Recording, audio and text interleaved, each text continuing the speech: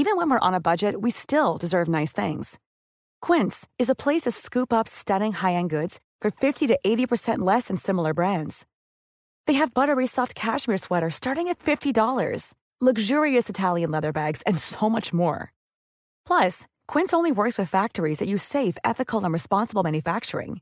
Get the high-end goods you'll love without the high price tag with Quince. Go to quince.com/style for free shipping and 365-day returns. Ryan Reynolds here from Mint Mobile. With the price of just about everything going up during inflation, we thought we'd bring our prices down. So to help us, we brought in a reverse auctioneer, which is apparently a thing. Mint Mobile Unlimited Premium Wireless. How to get 30, 30, how to get 30, how to get 20, 20, 20, how to get 20, 20, how to get 15, 15, 15, 15, just $15 a month? Sold! Give it a try at mintmobile.com/switch. $45 up front for 3 months plus taxes and fees. Promo rate for new customers for limited time. Unlimited more than 40 gigabytes per month. Slows full terms at mintmobile.com. This is a Story Hunter Productions podcast. This episode deals with graphic content and may not be suitable for all listeners. I mean, I think I felt like I was in like a movie. It was like, this cannot be real. This cannot be happening. The kids are going to come home. They can't keep doing this because it's wrong. A mother in British Columbia fights to regain custody of her 3 children as deeply flawed courtroom evidence paints her as a chronic methamphetamine user. I just didn't want to live because nobody would listen to me and nobody would hear what I had to say. Toronto Star reporter Rachel Mendelson tracks down more families devastated by mother risk evidence used against them. You know, a child being taken away forever from their family as the child protection equivalent of capital punishment as a sentence. And as the rot at the heart of mother risk is exposed, the province of Ontario launches 2 investigations to try to determine how its flawed testing infiltrated child protection cases and how extensive the damage was.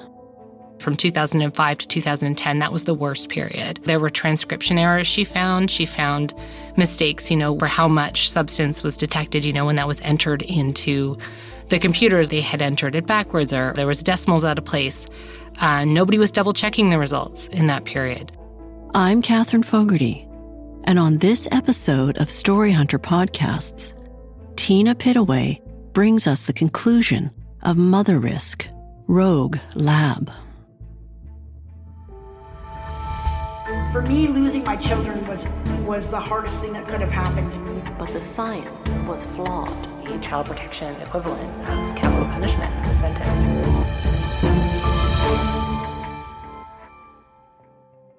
In 2014, Toronto Star reporter Rachel Mendelson started looking into the Mother Risk Lab based at the Toronto Hospital for Sick Children. Its hair testing results were being used by more than 100 child protection agencies across the country. For more than 2 decades, judges and child protection workers have been relying on these tests to help them determine, in some cases, whether children should be removed permanently from their homes. The tests claimed to be able to measure frequency and intensity of use of both drugs and alcohol. Usually it was the parents' hair that was tested, but an unusual case in 2014 raised alarming questions about Mother Risk's methods and its results. The Broomfield case and that decision by the Court of Appeal, that was really the first time that questions about the reliability of mother risk evidence were raised in a meaningful way. Tamara Broomfield had been convicted of feeding her 2-year-old son cocaine repeatedly over a 15-month period. Mother risk tests on the toddler's hair presented in her trial helped seal her conviction, and she was sentenced to 7 years in prison. But in her appeal, the court heard from a forensic toxicologist who tore apart Mother Risk's methodology and how they interpreted their hair tests. And so, we stayed on it. We did, I think, more than a dozen stories inside a month, really just kind of highlighting these unanswered questions and trying to press for answers from the government, from sick kids. And after about 6 weeks of that coverage, the Attorney General appointed a retired judge, Justice Susan Lang, to review 5 years' worth of drug and alcohol hair testing at the Mother Risk Lab, so from 2005 to 2010. That was the worst period. That was the period where they were not confirming their results with the gold standard test, full stop. Justice Lang's initial mandate was to look at cases from Ontario within that window of 2005 to 2010. Soon after, it was expanded to include testing up until 2015. Her review took about a year to complete and was made public in December of 2015. Midway through Lang's review, SickKids permanently closed the lab. As stories of families impacted by mother risk testing began to emerge, it became clear that faulty methodologies predated 2005. In May of 2015, British Columbia ordered child protection agencies to suspend the use of mother risk testing in child protection cases. But that was about 15 years too late for Carmen Brunch. Carmen's testing took place in British Columbia over the course of 18 months, beginning in the fall of 2001. I honestly really felt that the ministry was tampering with my testing because the color and the quantity of hair that was reported on the testing, it was different colors, different lengths than what my hair was. Carmen's hair at the time of her second test was no more than 13 centimeters long. Records show that the hair test results used as evidence in her case was 30 centimeters long and a different color than her hair color at the time. And so they refused my request to get it done someplace else. I attempted to try to find another lab at one point, but the judge would not allow it because it was a mail-in test and they didn't know if it was accurate and they didn't have any information on the lab, whatever. So they said that I couldn't do it. Very few parents even challenged the evidence. When they did, or when they raised concerns about the strength of that evidence, judges, overwhelmingly sided with mother risk. So, those parents didn't stand a chance in Ontario courtrooms for many years. They couldn't get funding to hire competing experts the way you could in let's say, a murder trial where there's a legal aid certificate. So, they were really hamstrung in that regard. And then the parents themselves, they were easy to kind of ignore or write off or disbelieve, maybe because they weren't educated, maybe because they did have substance abuse in their past, maybe because they had criminal records, all kinds of reasons, why people in power tend to disregard people and stigmatize people who are part of child protection proceedings. I was starting to feel like I was crazy. Like they were treating me like I was absolutely crazy. Carmen, we've heard this story before through all the moms and everybody else. And I'm just like, but I'm not everybody else. My case is different. It was awful. It was the most devastating point of my life. I tried to kill myself on more than one occasion. I just didn't want to live because nobody would listen to me and nobody would hear what I had to say. And even if they did, because of these hair testings, the courts just said, obviously, you must be using because these tests are accurate, obviously, because we've been using them for years. And I said, but that's not the truth. These are not truthful. And I'm telling you that I was not using. With Carmen's insistence that she was not a drug user falling on deaf ears, and despite a surprise urine test showing no trace of drugs in her system, Carmen agreed to the demands of child protection. They asked me to go to treatment, or they said that I needed to go to treatment in order to get custody of my kids back again. I did everything like I was supposed to do, and I did everything they asked me to do to get my kids returned, and they just kept taking more and more away from me. Like they wouldn't even budge on visits, like home visits. Like I'm like, at least let them come to my home where I have my own things and I can, feed them and do normal life mother things with these children. I'm seeing them in a visit room. It's like a square box. Like there's nothing to do in here. You can't really evaluate somebody's stability as a parent in a room. It doesn't work like that. And they said no, I couldn't do it. I never actually subsequently ever got to see my children again as children at all. I lost my children to adoption in 2006. They put my kids up for adoption. And the judge asked me if I had anything to say about it. And I said, well, yeah. I said, even criminals, people who have murdered people have gotten out of prison and had their children again. I've never been arrested with drugs. I've never tested positive for drugs except for the test of the ministry. Like, I don't understand how you guys can take my kids away for the rest of my life. Like I'm some kind of criminal. And he said, well, it's in the best interest of the children. They need to bond with their new parents. And I said, but they need to know that their mother loves them. They need to know that I didn't just abandon them. It makes a difference in a child's life. And he said, well, that's not going to happen right now. I said, if you're going to put my kids up for adoption anyways, at least don't, not let me see them at all. Like, they need to know that I didn't just walk away.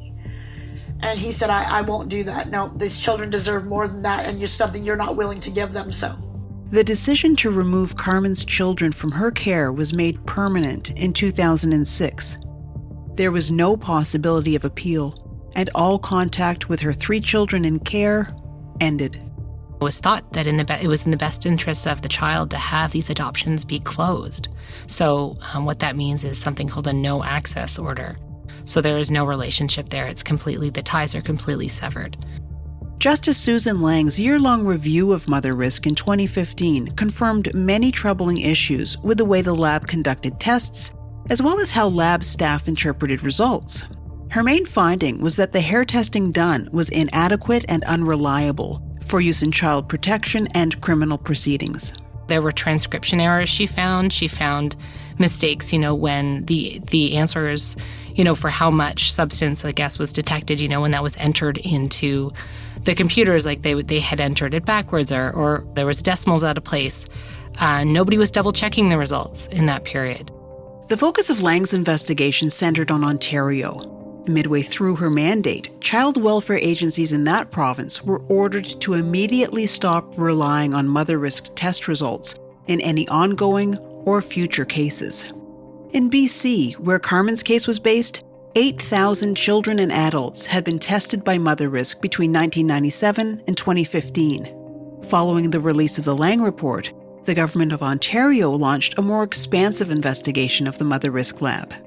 This new commission's mandate was to find child protection cases where Mother Risk evidence was thought to have had an influence between 1990 and 2015. The commission identified 1,271 cases where Mother Risk evidence was used, and of those cases, there are more than 50 cases, I believe it's 56 cases, that the Mother Risk Commission reviewed and found that those families were broken apart by the testing. And I mean, those are strong words, but I think that those words are warranted. And what that means is that, they've done an exhaustive review of the child protection file, and what they found is, but not for the Mother Risk care test, those children would not have been removed from their families. This breaking apart of families was described by Justice Lang this way. Capital punishment. Those words, the first time I heard them, it was when we were interviewing Justice Lang, and she described, a child being taken away forever from their family as the child protection equivalent of capital punishment as a sentence. Ontario was the only province to launch an inquiry into the use of Mother Risk tests in child protection cases, but criminal cases weren't part of that review. A couple of years ago, while doing a search of the Star's archives, Rachel Mendelson stumbled across a criminal case dating back to the late 90s. The story itself didn't mention Mother Risk, which is why it hadn't shown up previously in other searches Rachel had done. We uncovered a criminal conviction by accident involving Mother Risk evidence that had been missed by the reviews that were done and the attempts by the Crown Attorney's Office to find Mother Risk cases, criminal cases. The woman's name was Joyce. We didn't include her last name in the story to protect the identity of her son. Joyce was convicted in 1998 of feeding her 4-year-old son cocaine. She was an addict herself, but she always denied feeding it to her son. Joyce came under suspicion after she took her son to a clinic at Sick Kids in 1996, 2 years prior to her conviction. Her son was hyperactive, and she was struggling as a young mother to control his behavior. My son had stabbed me under my eye, and he was being very hyper, and I was starting to be scared of him. Joyce had sought help for her son on a few occasions, but nothing was ever done to treat his hyperactivity. They wanted to test his eyes, his ears, all these things that I know that he doesn't have those problems. But they kept saying, we have to do this first. So they did all that, but it wasn't that. Then one day, Joyce saw a show about Ritalin and how it was used to treat ADHD. And my friend across the street was taking it for for themselves. So I started buying it from him and giving it to my son. In April of 1996, while in the care of a babysitter, Joyce's son managed to get his hands on the bottle of Ritalin she'd bought from her friend. He swallowed 2 or 3 pills. Concerned that he may have overdosed, the babysitter took him to Toronto Western Hospital, where Joyce met them. Doctors there determined he hadn't overdosed. After speaking with Joyce about her concerns over her son's behavior, they referred him to a clinic at Sick Kids. At Sick Kids, her son was prescribed Ritalin in a much lower dose than she'd been giving him. Ritalin is not typically prescribed to children under 6. The plan was to wean him off the drug entirely with lower and lower dosages, and to help Joyce get better support in parenting a hyperactive child. Regular checkups were scheduled, and Joyce followed through on keeping her son on the newly prescribed dosages. She also agreed to have his urine tested during those checkups, and it's through one of those urine tests that he tested positive for cocaine in June of 1996. Sick Kids reported the results to Children's Aid, who ordered hair tests from Mother Risk. Well, very shortly after that, after they tested his hair, the Children's Aid came, and then they took him, and then the police came and charged me. I thought it was ridiculous. I couldn't believe it. Why would I come to the hospital to get help, and I'm doing that to my son? I couldn't understand where their logic was. They don't understand drug addicts. Throughout this, Joyce was open about her addiction issues and adamantly denied feeding cocaine to her son. At her trial, she did admit smoking crack in her apartment after her son was in bed, opening windows and tucking a towel under the door to his room. She said it was possible that her son may have eaten a small amount that he may have found on the floor, but nothing to match what the Mother Risk results implied. Like Tamara Broomfield, Joyce was vilified in the media.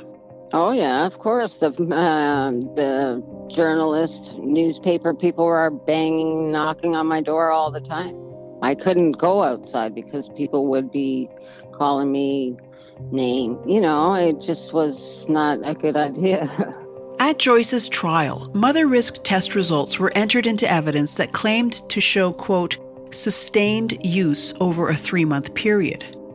Lab Director Gideon Corin, as well as lab manager Julia Klein, testified. Julia Klein testified that the levels present in the boy's hair sample were typical of levels found in adult chronic users of cocaine, which she described as someone who uses 3 times a week for at least 3 months. Gideon Corin testified that out of the hundreds of samples tested by the lab in recent years, Joyce's son's sample contained cocaine in, quote, the highest range we have encountered. Corin, you'll recall, along with Julia Klein, had no forensic toxicology training, and he was presenting results based on methods that weren't accepted among forensic toxicologists as credible. But that didn't prevent him from presenting his theory on how cocaine in such alarming levels could be present in their results. In his testimony, Corin said, quote, it is much more likely that cocaine was incorporated in the hair through the bloodstream that nourished the hair, and much less likely from the environment. The judge found that Joyce had always been upfront with doctors about giving her son Ritalin, and acquitted her on charges related to that. He also found that Joyce, quote, at all times was seeking help. But he did not believe that the cocaine found in her son was the result of secondhand exposure. The Mother Risk evidence was hugely influential in his findings on this front. He believed Joyce was the source of cocaine and that she must have administered it to him. Joyce was sentenced to 2 years less a day, the maximum sentence possible. Jail, Joyce would learn, is a very tough place for mothers accused of hurting their children. I had a very hard time, very, very hard time. I was fighting every day. They were doing things to me. All kinds of stuff happened. I don't want to talk about that, really. It was very bad. Joyce's ex-partner was furious about her conviction and her sentence and hired one of Canada's best defense attorneys to handle her appeal. It turned out that the lawyer who represented her was James Lockyer. James Lockyer, in addition to being one of the country's best defense attorneys, is also a huge advocate on behalf of those who've been wrongly convicted. He's the founding director of the Association in Defense of the Wrongly Convicted, now called Innocence Canada. Now remember, this is 1998 by the time the sentencing appeal is taken on by Lockyer. The mother risk evidence is not under scrutiny at this point. As far as the justice system is concerned, the testing is accurate. Lockyer suggested that rather than appeal the conviction, which would involve hiring an independent consultant on the hair evidence, a costly proposition for a client, Lockyer suggested appealing the sentence. Given that Joyce had no criminal record, he felt the chances were good to have her sentence reduced, and that's exactly what happened. A 3-judge panel unanimously granted Joyce her freedom, reducing her sentence to time served, which was 9 months, plus 3 years probation. It was hard. It's hard for anybody when they get out of jail. They have to start all over again. I didn't even have a place to live, Life for Joyce after her conviction continued to be challenging. She still battled her drug addiction, and finding work with her criminal record was tough. She and her ex-partner had agreed before she was sent to jail that it would be best for their son to become a Crown ward. Joyce and her son were allowed to have supervised visits, which went on for several years until he was 12 or so, and began asking questions about why he wasn't with her anymore. Well, when I would visit him, he would ask me questions, and then the Jonesay would tell me that that's not appropriate and things like that. So then he would be smart and ask me to go to the washroom and then ask me the question. He wanted to know, did I feed him cocaine? For one, he asked me. Then he's asking me, what is cocaine? And, he's just asking me questions because he's telling me he's mixed up. He doesn't know who to believe. It was very hard. If you thought the only way to get a more defined jawline with natural-looking results was through surgery, think again. Juvederm Volux XC is a non-surgical injectable gel filler that improves moderate to severe loss of jawline definition and can help you achieve natural-looking results with little downtime. Even better, this improved definition lasts up to 1 year with optimal treatment. No maintenance required. Improve jawline definition for a smooth, sculpted look with Juvederm Volux XC. For important safety information and to find a licensed specialist, visit Juvederm.com. That's Juvederm.com. Not for people with severe allergic reactions, allergies to lidocaine, or the proteins used in Juvederm. Common side effects include injection site redness, swelling, pain, tenderness, firmness, lumps, bumps, bruising, discoloration, or itching. There's a risk of unintentional injection into a blood vessel, which can cause vision abnormalities, blindness, stroke, temporary scabs, or scarring. Talk to a licensed specialist to find out if it's right for you. Hey, I'm Ryan Reynolds. At Mint Mobile, we like to do the opposite of what Big Wireless does. They charge you a lot, we charge you a little. So naturally, when they announced they'd be raising their prices due to inflation, we decided to deflate our prices due to not hating you. That's right. We're cutting the price of Mint Unlimited from $30 a month to just $15 a month. Give it a try at mintmobile.com/switch. $45 up front for 3 months plus taxes and fees. Promo rate for new customers for limited time. Unlimited more than 40 gigabytes per month. Slows full terms at mintmobile.com. Hey, it's Danny Pellegrino from Everything Iconic. Ready to upgrade your style game without blowing your budget? Check out Quince. They've got all the good stuff, shirts and polos, activewear, and fine leather goods, all at 50 to 80% less than other high-end brands. And the best part? They're all about safe, ethical, and responsible manufacturing. Get that luxury vibe without the luxury price tag. Hit up quince.com/upgrade for free shipping and 365-day returns on your next order. That's quince.com/upgrade. Millions of people have lost weight with personalized plans from Noom. Like Evan, who can't stand salads and still lost 50 pounds. Salads generally for most people are the easy button, right? For me, that wasn't an option. I never really was a salad guy. That's just not who I am. But Noom worked for me. Get your personalized plan today at Noom.com. Real Noom user compensated to provide their story. In 4 weeks, the typical Noom user can expect to lose 1 to 2 pounds per week. Individual results may vary. Around this time when the questions started, Children's Aid started telling Joyce he was unavailable for visits. She eventually stopped calling them, and their visits ended. Fast forward almost 20 years, and that archive search Rachel Mendelsohn did, where she stumbled across Joyce's case. Rachel contacted Lockyer, who, as it turned out, had represented Tamara Broomfield at her appeal. He was well-versed in the failings at Mother Risk. Lockyer hadn't made the connection between the hair tests and Joyce's conviction in the aftermath of the Mother Risk scandal blowing open. But seeing Joyce's case file in front of him, it was clear there had been another miscarriage of justice. Within 24 hours, Joyce was in his office, and they began working on an application to the Court of Appeal to quash Joyce's conviction. This past April, 23 years after being convicted of feeding her son cocaine, the Ontario Court of Appeal acquitted Joyce of those charges. Associate Chief Justice Michael Fairburn, on behalf of the 3-judge panel, said Joyce had, quote, suffered an egregious miscarriage of justice. Specifically, Joyce's conviction, they ruled, was, quote, rooted in the now discredited work, end quote, of the Mother Risk lab. If not for Mother Risk's testing, Joyce would not have been found guilty. The hearing was conducted over Zoom, which I was able to watch, and I spoke with Joyce immediately after her acquittal from James Lockyer's office, where she watched the proceedings with him. About time.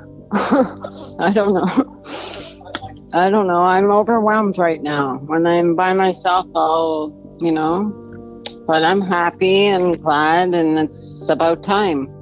I always knew that I was innocent, so it really, it just proves to the public that I was telling the truth the whole time. James Lockyer. Well, it's a good day for Joyce. I only had a few minutes with both Joyce and James Lockyer, and after digging into this story for a few weeks, I wanted to get his thoughts on what I characterized as the amateur actions of the Mother Risk lab. Well, I'm not sure I'd call them amateur. I'd call them deceptive. There was an element, perhaps even of corruption there, and at least on the part of Corin, a suggestion that he was making a profit on the side from drugs that he was selling through Mother Risk, and certainly giving testimony in cases that I'm aware of that was deceptive, if not downright false. So I don't know if I call it amateurish. I think that's probably being too kind. Can you talk to me about the vulnerable population that this lab specifically targeted and impacted, and how hard it is for people within that to have their voices heard? Well, it's rare that the well-off get tied up with either the criminal justice system or the child protection proceedings, it means that it is the people who live in poverty, people who are indigent, that are going to get caught up in either system. And of course, they don't have the resources to challenge this kind of evidence that seemed to be assumed to be good evidence, not just by the people who were being victimized by it, but also by lawyers. Certainly the legal profession has to take some responsibility for allowing this kind of what's called in the vernacular junk science to propagate. It's not unlike Charles Smith, who was allowed to propagate his opinions as a so-called forensic pediatric pathologist when he wasn't any such thing. And yet for years and years, he was able to do it. The police didn't pick up on it. prosecutors didn't pick up on it, and defense lawyers didn't pick up on it, and should have. So, I mean, the legal system does bear a lot of responsibility for this. It's not like they actually were the cause of the problem, but they should have seen the problem probably quicker than they did.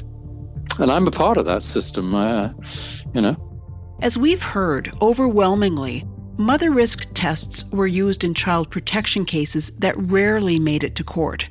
The challenges of reporting on child protection cases also made it hard for people who felt wrongly accused to get their story out. Child protection proceedings are happening largely in secret. There's no sunlight on those proceedings. There's good reason for that. It's to protect these children so that they're not stigmatized. But unfortunately, a side effect of that is that it's very difficult to see, all the factors that might have led to a decision.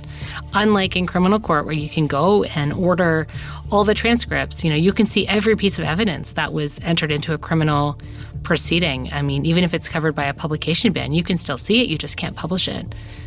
There's a huge difference when it comes to child protection matters. You can't sit in the courtroom, you can't get the files, you can't get the transcripts. And so you're relying on the word of parents, and the child protection agencies also are hamstrung in terms of what they can say. So it's very hard to verify and pin down any facts, any allegations. And so it's a huge challenge to report on these stories.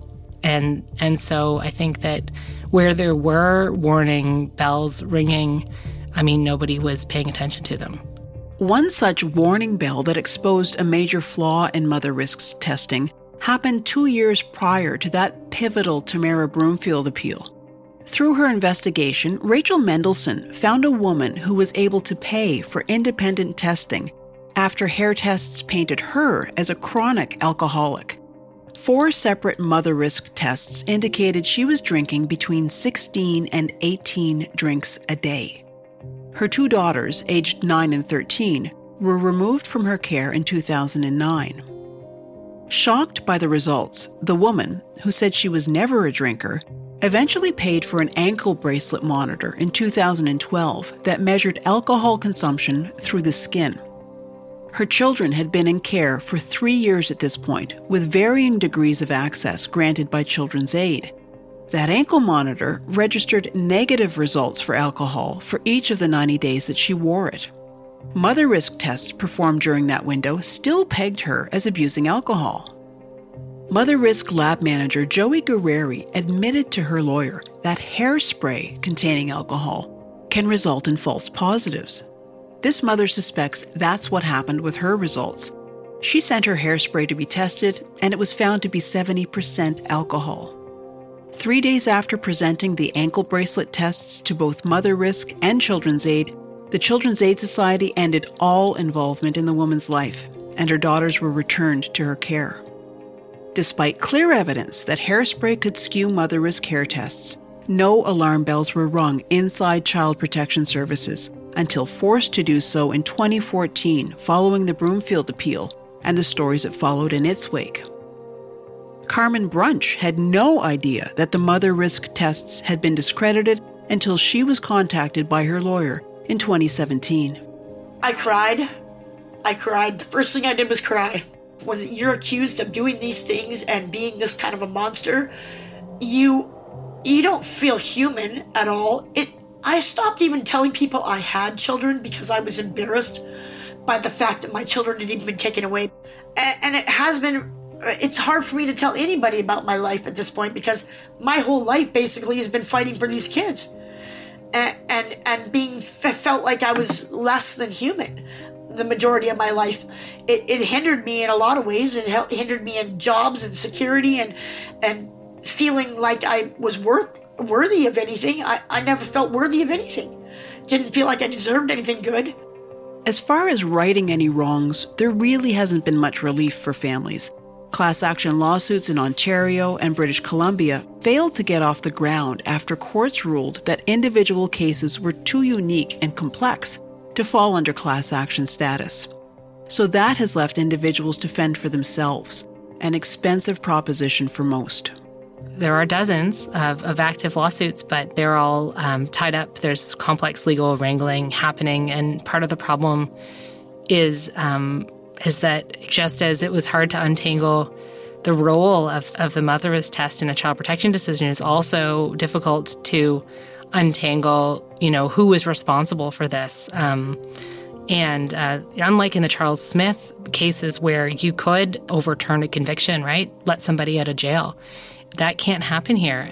And then also, unlike in the Charles Smith scandal, in the aftermath of that scandal, the Ontario government did set up a compensation scheme. So the victims of Charles Smith, could access some money. And I think that was the government's way of saying, look, we acknowledge that we failed you, that the justice system failed you. And that just hasn't happened for the mother risk victims. This lab screwed up all of our lives.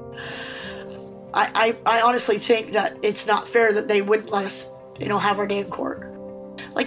I want my kids to know that those tests were negative and that this all was not my fault. I want to be found not guilty for this situation because my whole life I've been treated like I was a criminal because of this whole case. And it was something that could have been prevented. And it wasn't prevented. And it cost a lot of people their lives and a lot of people their children. Carmen's desire to be found not guilty of abusing drugs and not guilty of posing a threat to her children's safety is an understandable need. But it's unlikely that will happen. I think one of the lasting injustices of the mother risk scandal is that, these families really just, there is no way to undo the damage that was done to them. So, first of all, the tests have been shown to be inadequate and unreliable, but they have not been disproven. And what that means is that these families, they might have said for a long time, I wasn't a user. And all we can say definitively now is that those tests should never have been used against them and should never have been relied upon as evidence that they were using. But that's quite different than saying, yes, none of these parents who had mother risk hair testing done had used drugs. The testing was wrong in every case. It's impossible to even do that analysis because mother risk didn't retain the samples. Carmen's children are adults now, and they're all working on reconnecting. But it hasn't been easy. Questions still linger. And it's been difficult to have a relationship with them since then because they don't trust me, they don't know me. So it's been a long road, but my youngest daughter and I have a relationship now. I get to see my grandson. I just started speaking to my oldest two again. And my youngest son I got to see for the very first time on Christmas in his whole life this last Christmas. And my 23-year-old daughter is the only one that really isn't speaking to me. So that's very, very difficult because they really want to have something to do with me. But yeah, they're scared too because of being abandoned before.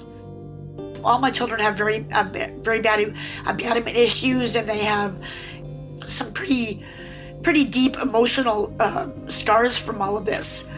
It didn't just mess up my life. They didn't just screw up my life. They screwed up these kids' lives too, and that wasn't fair to them. They didn't deserve any of that. Joyce as well has tried to reestablish her relationship with her son. Well, I talked to him once, maybe a year or two ago, and I tried to call him. He doesn't have Facebook anymore. He cut all ties, so I don't know.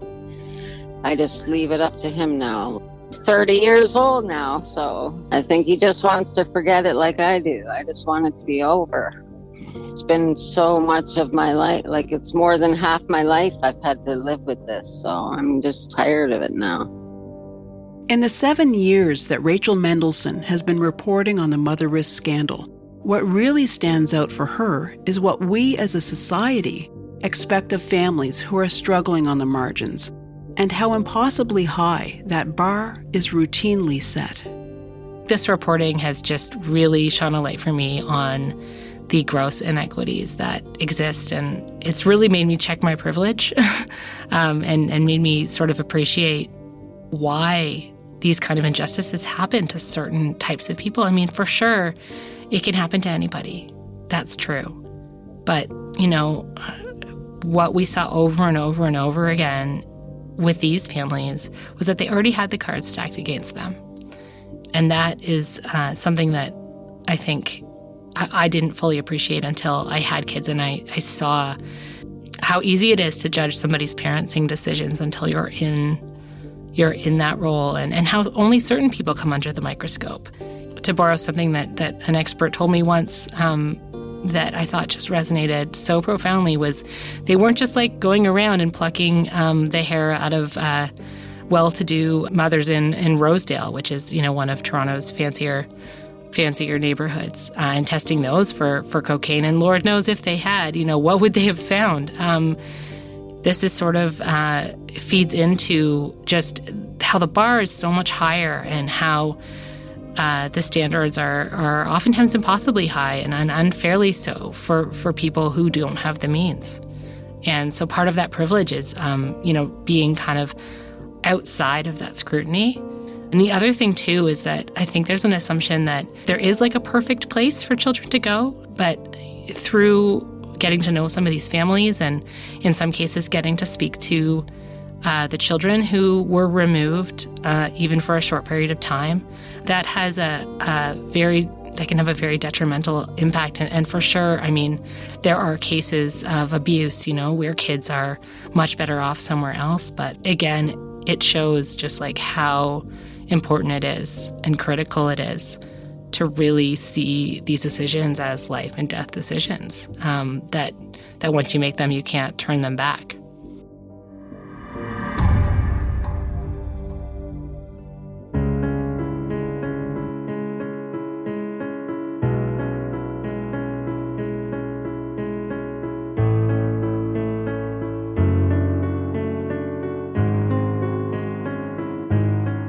This is a Story Hunter Productions podcast, written and produced by Tina Pittaway. Executive producer is Catherine Fogarty. Audio production is by Daniel Borgers at Borgers Music. Visit us at storyhunterpodcast.com and sign up for our newsletter to get more information and updates about new podcasts. And check us out on Facebook, Instagram, and Twitter. If you enjoyed this story and others, please subscribe on Apple Podcasts or your favorite podcast app, and feel free to leave us a review. We appreciate you listening.